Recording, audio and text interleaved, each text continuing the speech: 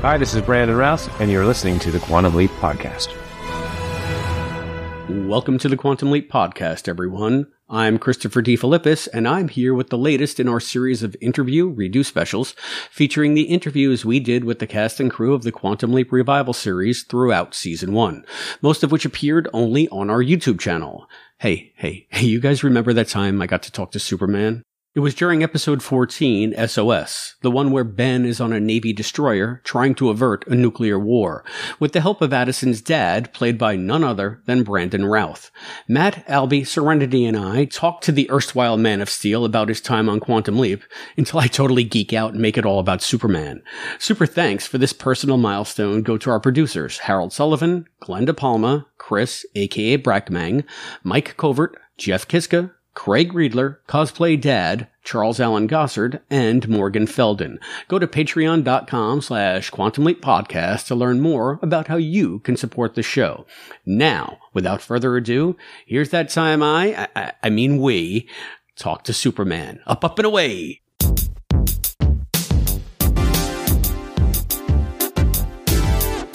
Hello, Leapers. This is Chris, and I am joined today with Matt, Albie, and Serenity to welcome to the podcast our very special guest, Mr. Brandon Routh. Brandon, welcome to the Quantum Leap Podcast. Hey, hi, thank you. Thanks for having me. Hi, everybody. This is just a terrific honor for us. I mean, we've spoken to most of the main cast and most of the guest cast, but I never thought that Quantum Leap would allow me to speak to Superman himself. So welcome to the show, sir. Thank you very much. Super to have you. Wait, was that a pun? Yeah, we get a lot of those around here. So, well, yeah, I mean, you certainly need no introduction to most fans listening now, with your turn as Superman and your involvement with the CW's Arrowverse as the Adam Ray Palmer. Can you tell us how you jumped franchises and came to Quantum Leap? I think, it all started with Superman, really. Put me in the genre, for sure.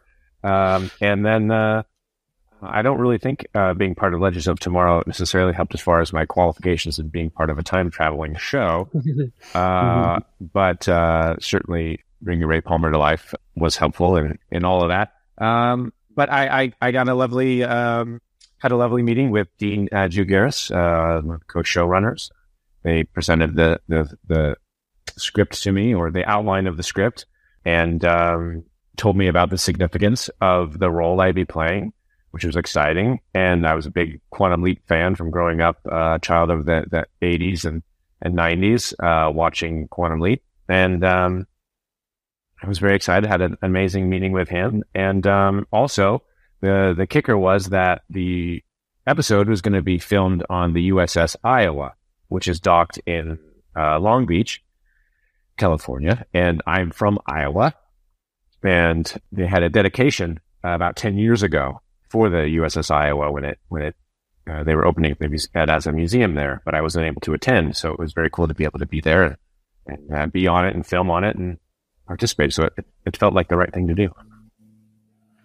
Yeah, I mean, I wanted to ask you about sort of the filming location and the circumstances, because this episode of Quantum Leap is so much more action oriented than we usually get on the show. And you had some really tight, intense scenes. And when you were filming, the location was the Iowa. Were those stage sets? Were you filming mainly on the boat, or was it just the exteriors? Like, tell us what the shooting was like, because it was so unique to Leap, you know? The first 3 days were on the USS Iowa.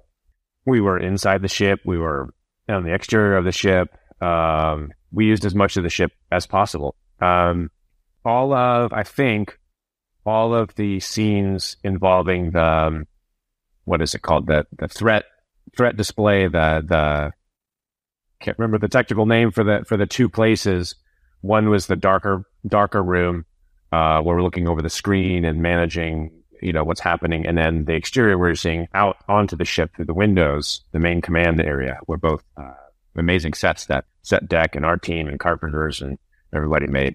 It was just like the real thing. Yeah, it seemed to me like it very claustrophobic, almost like you were on a submarine at times. Yeah, I mean, I have not been on a submarine, and I think there's probably like even less room on a submarine. But certainly being 6'3", trying to traverse and run through the halls of the actual ship was challenging. I was a permanent stoop for 3 days to make sure that I didn't get a concussion. I didn't, so that's good. Thank goodness, right? So you had mentioned that when reading the script, you had spoken to Dean about sort of the pivotal role of your character, not only in the episode, but in the larger Quantum Leap universe. They introduced us in this episode to Addison's father. How did knowing this influence the way you approached the role? Did you feel more pressure because of it?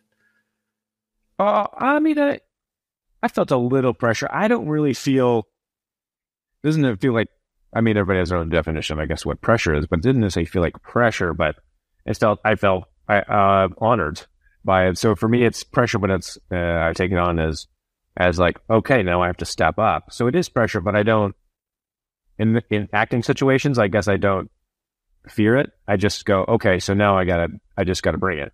And that, so it made it more appealing to be a bigger part, even though it was one episode, it was a bigger part of the lore and the history of the show. And so that's what, made it exciting for me. It wasn't just a one-off, character.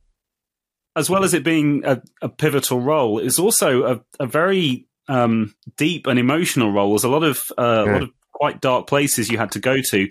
Was that something that was clear when it was being pitched to you? And did that give you pause in terms of whether to accept the role and how you approached it? Or did that just come out afterwards? Yeah. Oh, good question. So I didn't actually...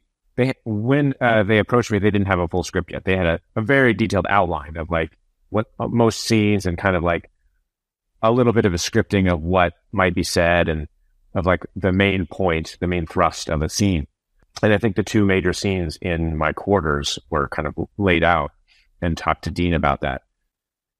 And for me, I guess it might still surprise most people who've been watching me or don't know of my career much, but my first love is comedy. It's the style of acting that I have the most fun at on a day-to-day basis, and I'm most free when I'm able to be silly and irreverent. So this was the opposite of that. But I'm in a place in my career and in my life, I guess, where I'm working on emotional authenticity and really being able to speak truthfully in those heavy moments. So this was an opportunity to practice that in a very big, real way, because it wasn't, monsters attacking or aliens or, something sci-fi, because that's normally where I play. This was real life, father-daughter and son-father dynamics playing. So I was a little bit hesitant, but also like, oh, this is an opportunity to learn. I'm gonna go through this door, and I'm gonna, put my best foot forward. In this episode, it was very emotional, the scenes with you and Addison. Did you pull anything from your real life experiences to inform your character in this episode? Oh, well, most definitely. Having now a 10-year-old son, had a wealth of experience with fatherhood and being a parent, and knowing how a parent's emotions and behaviors affect a child. So understanding Alexander's his relationship with his father, his birth father, and the trauma that was created through that experience, him wanting to move away from that and seek another more positive father figure in the captain of the ship, that was intriguing. And then just knowing also that, as a parent, you want the best for your child. And sometimes, and I can see how Alexander got to a place in his experience where he thought, I have to remove myself from her life to a degree so that my darkness, my trauma is not put on her. Now, there are other ways to handle this, as we know now in 2023. Therapy can help us, so we can engage, because the best option is not to abandon your child, because that creates its own trauma, even if it's a better trauma than, than the other side. But anyway. I have a question. Two questions, actually. even though you didn't get to have any scenes per se with Caitlin because you can't see or hear her technically, did you guys discuss the body language that you would have around each other and how, even though you aren't communicating, was there any discussion about sort of the backstory that they had and the way that you played when you were in the same scene together? Great question. No, we didn't. I watched 3 or 4 episodes of the show before I'd gone on the set, and I think I'd seen her stoicness, her matter of fact delivery, and the fact that she in real life, had extensive military service, and that I think that's also the backstory of her character. So that is kind of, I didn't really reflect that necessarily, but I saw that, and so I just, that was part of military. I mean, my observance of someone who served and who was a leader. So I adopted, I stepped into those shoes. But other than that, no, not really. I mean, we had many discussions about the last scene that we're in together, and that was more from a technical standpoint. I asked if she would like to film her side first or my side first. Sometimes, when you have an emotional scene, one person had, like in that scene, she has the emotion, she has the dialogue, she has all the emotion. It's her scene. I'm participating, but it's mostly her scene.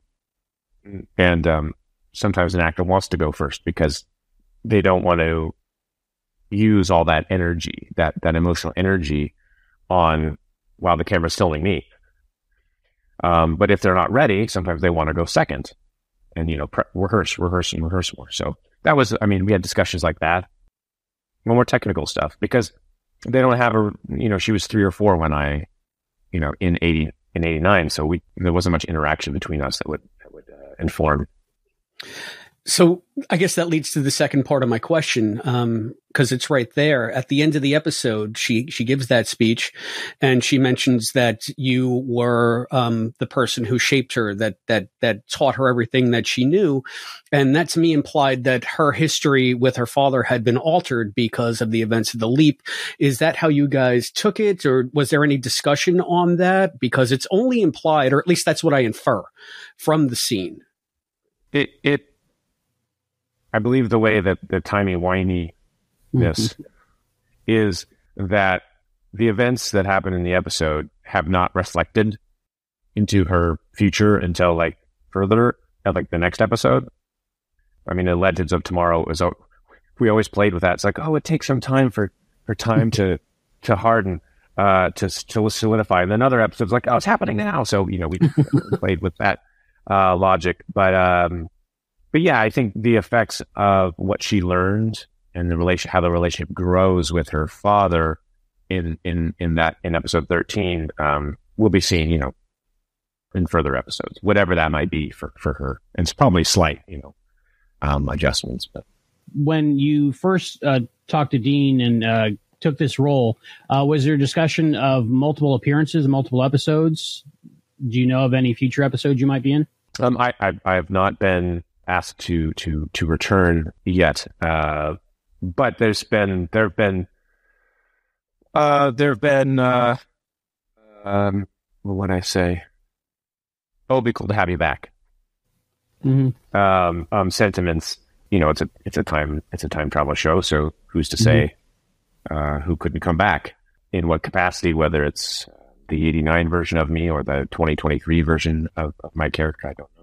I would absolutely love to come back. It was a wonderful, welcoming cast and crew. Everyone. It was just a joy to be there, to participate.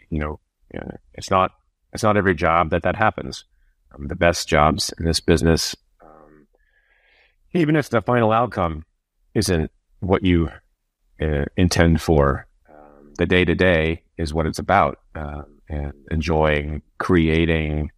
Whether just with your fellow actors or with the entire crew. You build a family and you build a team. And, they accepted me as an adopted part of the family for 8 days, and it was great. I guess the only challenge is if it's the 1979 version of your character that comes back. Yeah. Unless you fancy that particular challenge. In real life. I had a silly question. While you and Caitlin and Raymond were in the cabin set, your character's cabin, the pictures on the wall, were those pictures of Caitlin? Did you guys talk about that, or was just some set deck that they took from something else? I think they weren't Caitlin. I can't remember. I remember her having a reaction to seeing them, that it was either the pictures that they chose or that they weren't her. I can't remember. I know that the pictures of myself and my wife in there, we did those on the Universal back lot. And a lovely young actress came in and was my wife for a day. I've had to do that other times where somebody comes in just solely for photographs. But it's, everybody's important. That's the thing, You can come in, and I've done other photos like that where that person comes in and is kind of not alive in their face, and it makes the photo not look great. And it's a big part. Even though you don't say anything, you appear in the episode only in a small way. All that stuff is important. And she did a great job. You had mentioned earlier that you were a fan of the original Quantum Leap. Do you have any specific memories of the show growing up, or what's your experience with the original? I can't pull from any specific episodes. It's mostly about Dean and Scott's just connection and their friendship that sticks with me. And just the overall energy of the show, of that hope and not being too afraid of the unknown. That kind of, for me, I guess, persisted in viewing it. It was, in that time, there was not a lot of, you had your 4 channels at that time? Yeah. 3 channels? 3. Mm-hmm. And PBS. So, and we didn't have cable for a long time. So, TV was a big deal for me. I think Rennie had a question. Yes. How is it being Superman? It's amazing. It's one of those opportunities that still is somewhat elusive at times to kind of just be able to hold. Because here in my house, I'm just dad. And sometimes I'm the dad that somebody's not happy with because I lay down the law and have to set boundaries. And other times I can be fun dad. But then we go outside and somebody's like, hey, it's Superman. And, it's a whole different, then I shift into, a different part of myself, I guess, to help represent the energy and spirit of Superman, which lives inside me, which lives inside everybody. I just think because of my work as the character, I've attuned to him more, but not fully. I'm gonna walk around imagining I'm Superman, but it's an amazing thing. It's an amazing thing to know that the most important and the coolest part of it is knowing that the art that I helped create, along with all of the other amazing artists who worked on Superman Returns and who worked on Crisis on Infinite Earths, is that this can really help lift people out of darkness, even if it's for a few hours, and to point toward better possibilities that do exist, that even though we can be sad at times, that everything shifts and changes, and Superman is a beacon of light. And I'm very proud and grateful that I get to help represent that and carry that torch in a little way. Now, give us the scoop. I know that James Gunn is overseeing the rebranding of the DCEU, and we have some multiple timelines in the new Flash movie. Are you going to be brandishing the big red S in Ezra Miller's Flash movie coming up? Oh, come on, you can tell us. Certainly not. Certainly not in the new Flash movie. The trailer looks amazing. I'm very excited to see that. And as beyond that project, I have no idea. I would absolutely love to. I would jump at the chance to participate again, whether it be as Superman or as Ray Palmer. I think I like to think that Ray can be used in any of those worlds and matches well in that world as well. So I don't know. I can tell you that I'm very excited, and I'm excited to see what James and Peter bring forth. Because if there's one thing I know, it's that James loves comic books and appreciates them and values them and values the relationships that are created. The most important thing that happens in his films, in his superhero films, especially in Guardians of the Galaxy, which are excellent, I think my favorites actually of the Marvel Universe, is the relationships between these disparate characters. But he creates family, found family, and that's so important. It's such an important message. So I'm excited for what comes next. It's funny when you say found family, I can only think of Legends. And when I heard that you were going to be on this episode, I was excited because I was a fan of Legends. But then when Addison described you as cold and distant and kind of a hard ass, all I could think of you is, as Ray with that big goofy grin, always geeking out. And it was a little bit for me to say, okay, let me see how Brandon does it. I think you did great, but I think that the ensemble nature of Legends was terrific, and also the fact that you guys were so irreverent and self-referential. Can you tell us a bit about what it was like to work on that show for so long? Because it evolved so much over the course of the seasons that it was on. To the point where you made yourselves the butt of jokes sometimes in the overall universe of, I guess, The Flash and Arrow. So, especially Arrow. Arrow was so dark. You went from the darkest show on the CW to the funniest show on the CW. So, yeah. Well, I was the funny in Arrow, season 3 anyway. And so then they took me and transplanted me over into Legends of Tomorrow, which, just then grew. And I think that's because when Legends started out, they had an idea where they wanted to use all these talented actors and cool characters, put them on a show, and had an idea for the first season. And then kind of were open to what was going to happen next.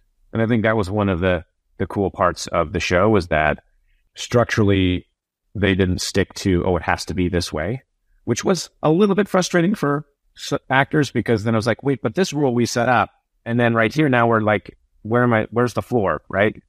This time, can we change time? Can we not? So that was frustrating from like an actor standpoint, but it really allowed freedom for the show to grow and change, and I think it really became the best version of itself in season 3, through the evolution of season 3, and then season 4 I think was the best season of the show. And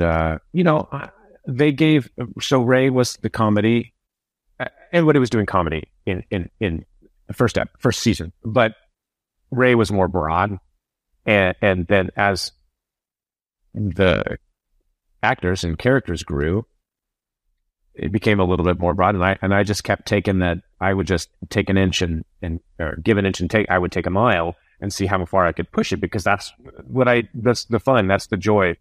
And the writers responded, and everyone else, did as well. And,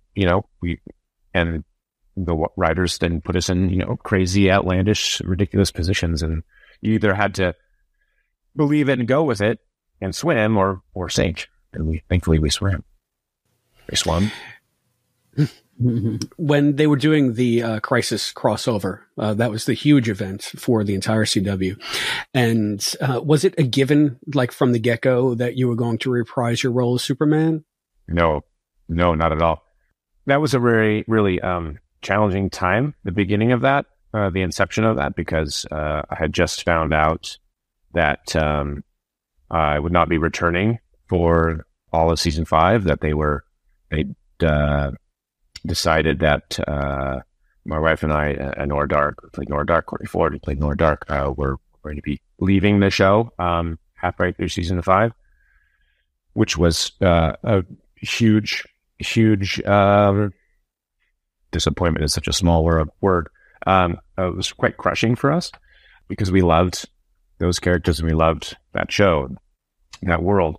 And then a few weeks later, I got a call from Mark Guggenheim, who had stepped back as a couple seasons ago from Legends, and was overseeing a bunch of everything in the CW verse pretty much, and all the crossovers. And he said, "Hey, would you be interested in playing Ray in the crossover, but also like playing a character with a different colored suit?"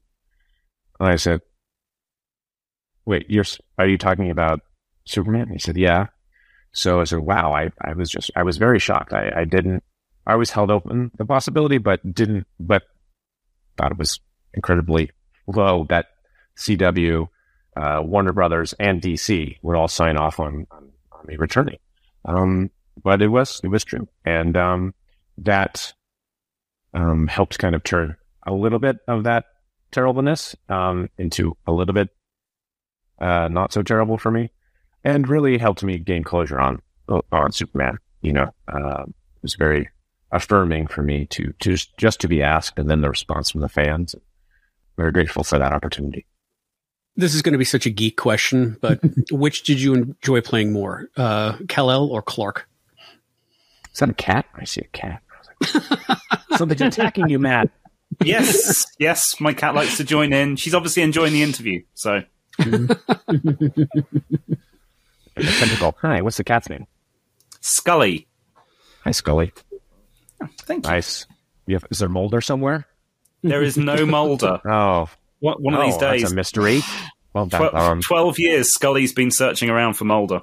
Oh. The aliens. It's probably aliens. The question was... Do you like being Soups or Clark better? Oh, Soups or Clark? Yeah. Which was funner to play? Well, Clark is slightly more fun to play. Clark's less pressure, for sure. I don't have to work out as much.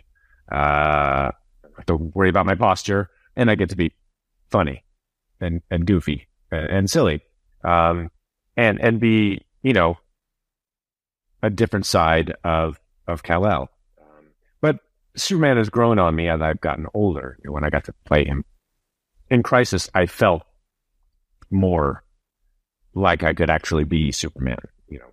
Going from being 24, 25 the first time to 40, that 15 years informed me in many ways, and I felt a little bit more wisdom and worldly experience, and having been also a father at that time, more grounded in my humanity, and like I could actually bring a little bit of groundedness to Superman. So the gap got a little bit closer. It's amazing to be Superman, but that's more pressure and more challenging. Could you share with us maybe a story or the feeling you got being on set that we might not see in the episode, but you remember from the 8 days filming Quantum Leap?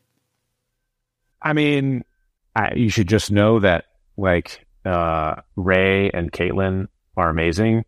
They are incredibly welcoming and genuine, wonderful human beings, which is awesome from the 2 stars of the show to have that, because sometimes you can, actors, they can have an ego, right? But they have a healthy amount, both great leaders of the set, welcoming and thankful for their crew, knowing that they're part of a team. I think that's such a huge thing that I appreciate. And then we had a lot of fun. I mean, Ray's a very funny guy. So, cracking jokes with him and silly puns and stuff that I like to do on set.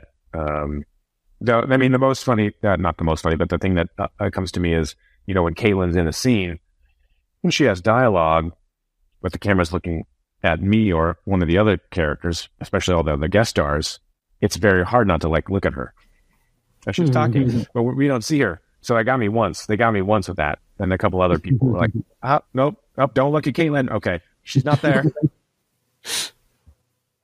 It must be difficult not to look at her. Yeah. A little bit, but I've trained myself pretty well. I just want to pick up quickly, if I can, on you mentioned about Ray and Caitlin's leadership. Just in terms of your character, obviously with the CO being pretty much off his rocker, you were the one displaying the most leadership as a character. Mm-hmm. What's it like walking onto a set as a one-off guest character in an ongoing series and being the one that everyone is turning to as a leader? How do you fake that? I'm thinking back to what were the first scenes that I filmed, and the first scenes that we that I filmed, I think, were running, and running, going down the stairs, and bursting out of my quarters and taking out the man-at-arms. It wasn't a challenge on this show. I think because I was the XO, and they'd written him so full that there was enough like understanding of his backstory to know like I could just integrate that information, and also, you know, I guess to raise credit that when I came on set, he wasn't like, "Hey man, what's up? Yep, yeah. So this is my set, and don't mess it up." There was none of that attitude. It was just open and friendly, and hey, come play with us. So he, you know, then his character, and you know, he lowered his energy to be that of below the XO. So it wasn't a challenge, I guess. And because I played characters akin to Alexander, Superman is incredibly stoic. I hadn't made the connection until I did another interview a couple days ago, and I realized that actually I was subconsciously pulling from Superman's stoicism in many ways, his quiet, his calm, and that was used in Augustine. So I practiced at it. So, I mean, now that this episode of Quantum Leap is in the can with maybe more episodes to come, maybe, we hope you'll reprise your role or be able to reprise your role. What else is coming up? What else can our fans expect to see you in? I did a romantic comedy last year called Out of Order, which I think hopefully will be coming out sometime this year, probably on VOD or some streaming service if they're able to sell it. It's independent, but it's a very funny. Well, hopefully it's funny. It was fun to shoot, and I played two characters in that actually. And it's with Sam Huntington, who played Jimmy Olsen in Superman Returns, and he was also Marcus in Dylan Dog. So this is our third film together, and we're just being kind of silly. It's like Mrs. Doubtfire. If Mrs. Doubtfire was, well, I don't turn into a woman, but another version of myself, where I put on a costume and there's lawyering involved. I play both sides of the case, become the both attorneys, prosecuting and the defending attorney. Sounds amazing. Yeah, I think Albie's ridiculous. Antennas just went up because he's our resident rom-com nerd. He loves every rom-com. So I'll be checking that out, definitely, yeah. Okay. Thank you for indulging me on, as you can tell, I'm a little bit of a Superman fan. So it's, you know, it's nice to be able to speak to someone who, you know, came back and sort of embodied the legacy that Christopher Reeve gave us when building the character. Yeah. And I know that was a very conscious decision on the part of Bryan Singer when you guys were making that film. So, I mean, were there any anecdotes from that set that you can recall? I know it was so many years ago, and this is just me indulging myself. Thanks guys. Thanks Quantum Leap fans for putting up with me, but I have you here now. I gotta be a little bit more of a Superman geek. I'm sorry. I think we have a Venn diagram in our fandom. Don't worry. Yes, very much. I mean, the cross sections everywhere. I can just be a fan of one of these genre things. So with that legacy in mind, how did that affect how you approached your version of Superman? Were you beholden to what you saw Chris do when he created the character? Mm-hmm. Was that a discussion that you guys had on set about capturing or trying to recapture the feel of the Donner films? How did that manifest itself when you guys were making Returns? It was made clear to me very early on from Bryan that we were doing basically a loose sequel to Superman the movie. And because of that, bringing in the energy, Chris's energy, you know, was part of the job. I was never asked to watch Chris, to replicate his movements, to be a carbon copy of him. I was never asked to do that. And I didn't watch the movie after the casting process, because I knew it so well. When I read for Bryan, and Roger Mussenden, the casting director, they had, there was scenes from a Superman the movie. I think it was just one scene. I think it's the pit, the first time Clark and Lois meet, in the bullpen, what it's called, glass doors closing office thing. It was the Clark scene that Brian reflected back to me was why I was meeting with him. That's what grabbed his attention, and thought maybe I could do this job, because my Superman needed to work. I was always more in tune with Clark. Clark lives with parts of Clark live inside me, so that was easy for me to bring out and to embody. And that is also, here we go, connecting the dots. And that is also because Chris is my Superman. The energy of his Clark matches my energy as a person to a large degree. So had I been asked to play a different version of Superman, I think there was always going to be that element of Chris's Superman, because that's Superman, that core, that hope. He always had that charm and hope, and that's the key into Superman is hope, is the unwavering hope. I mean, maybe you waver a little bit because that's interesting, but obviously he did in moments throughout his film series, but he always comes back to hope. And so that's what I carried through in my performance. And of course I did the glasses and a little bit of those things, funny moments and Easter eggs, iconic moments. But I really worked to make Clark not fumbling. He was just excited about interacting with people, because he didn't get an opportunity to do that, really. Superman, you don't. And so Clark was like, hey, people, hey, oh, this is cool. And then, so he wasn't like always putting on being clumsy. It just came out of him playing the role of Clark Kent, a version of himself.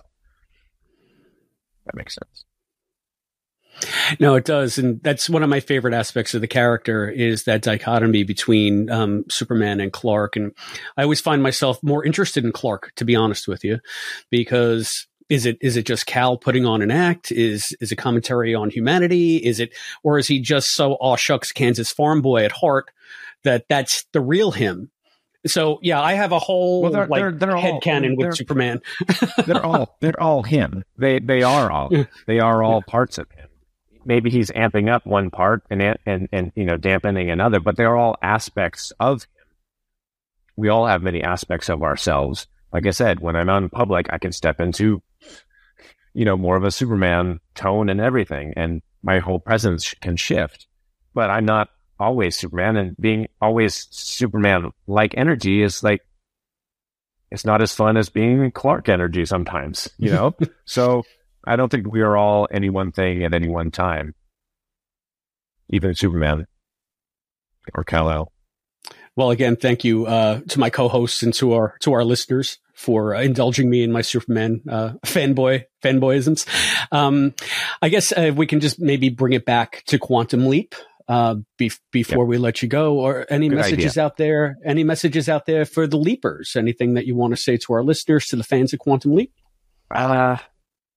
Thanks for watching the show and being fans, spreading the words, watching cool genre.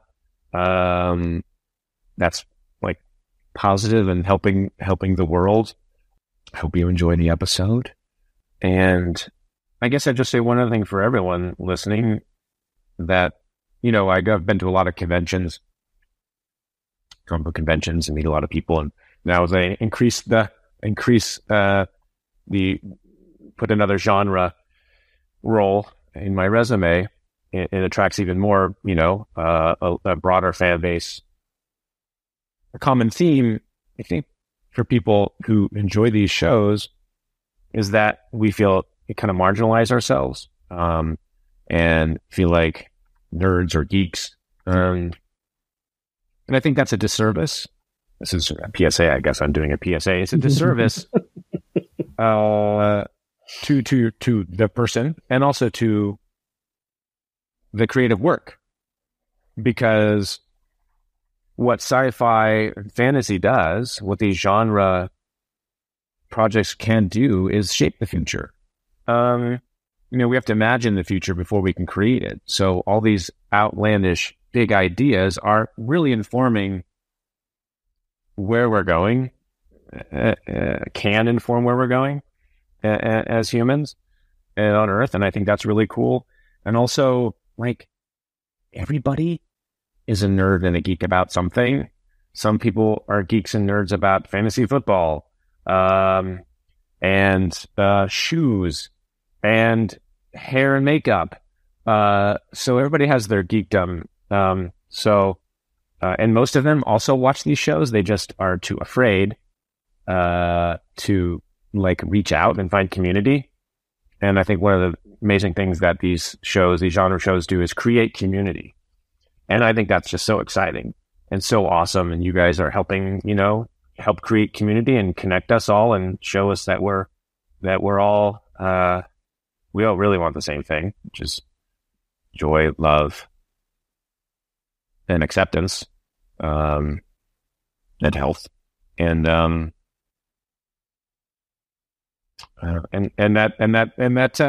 we can all get along. I didn't wrap that up as well as I wanted to, but anyway, don't devalue yourselves for liking. If you are, just love the things you love freely.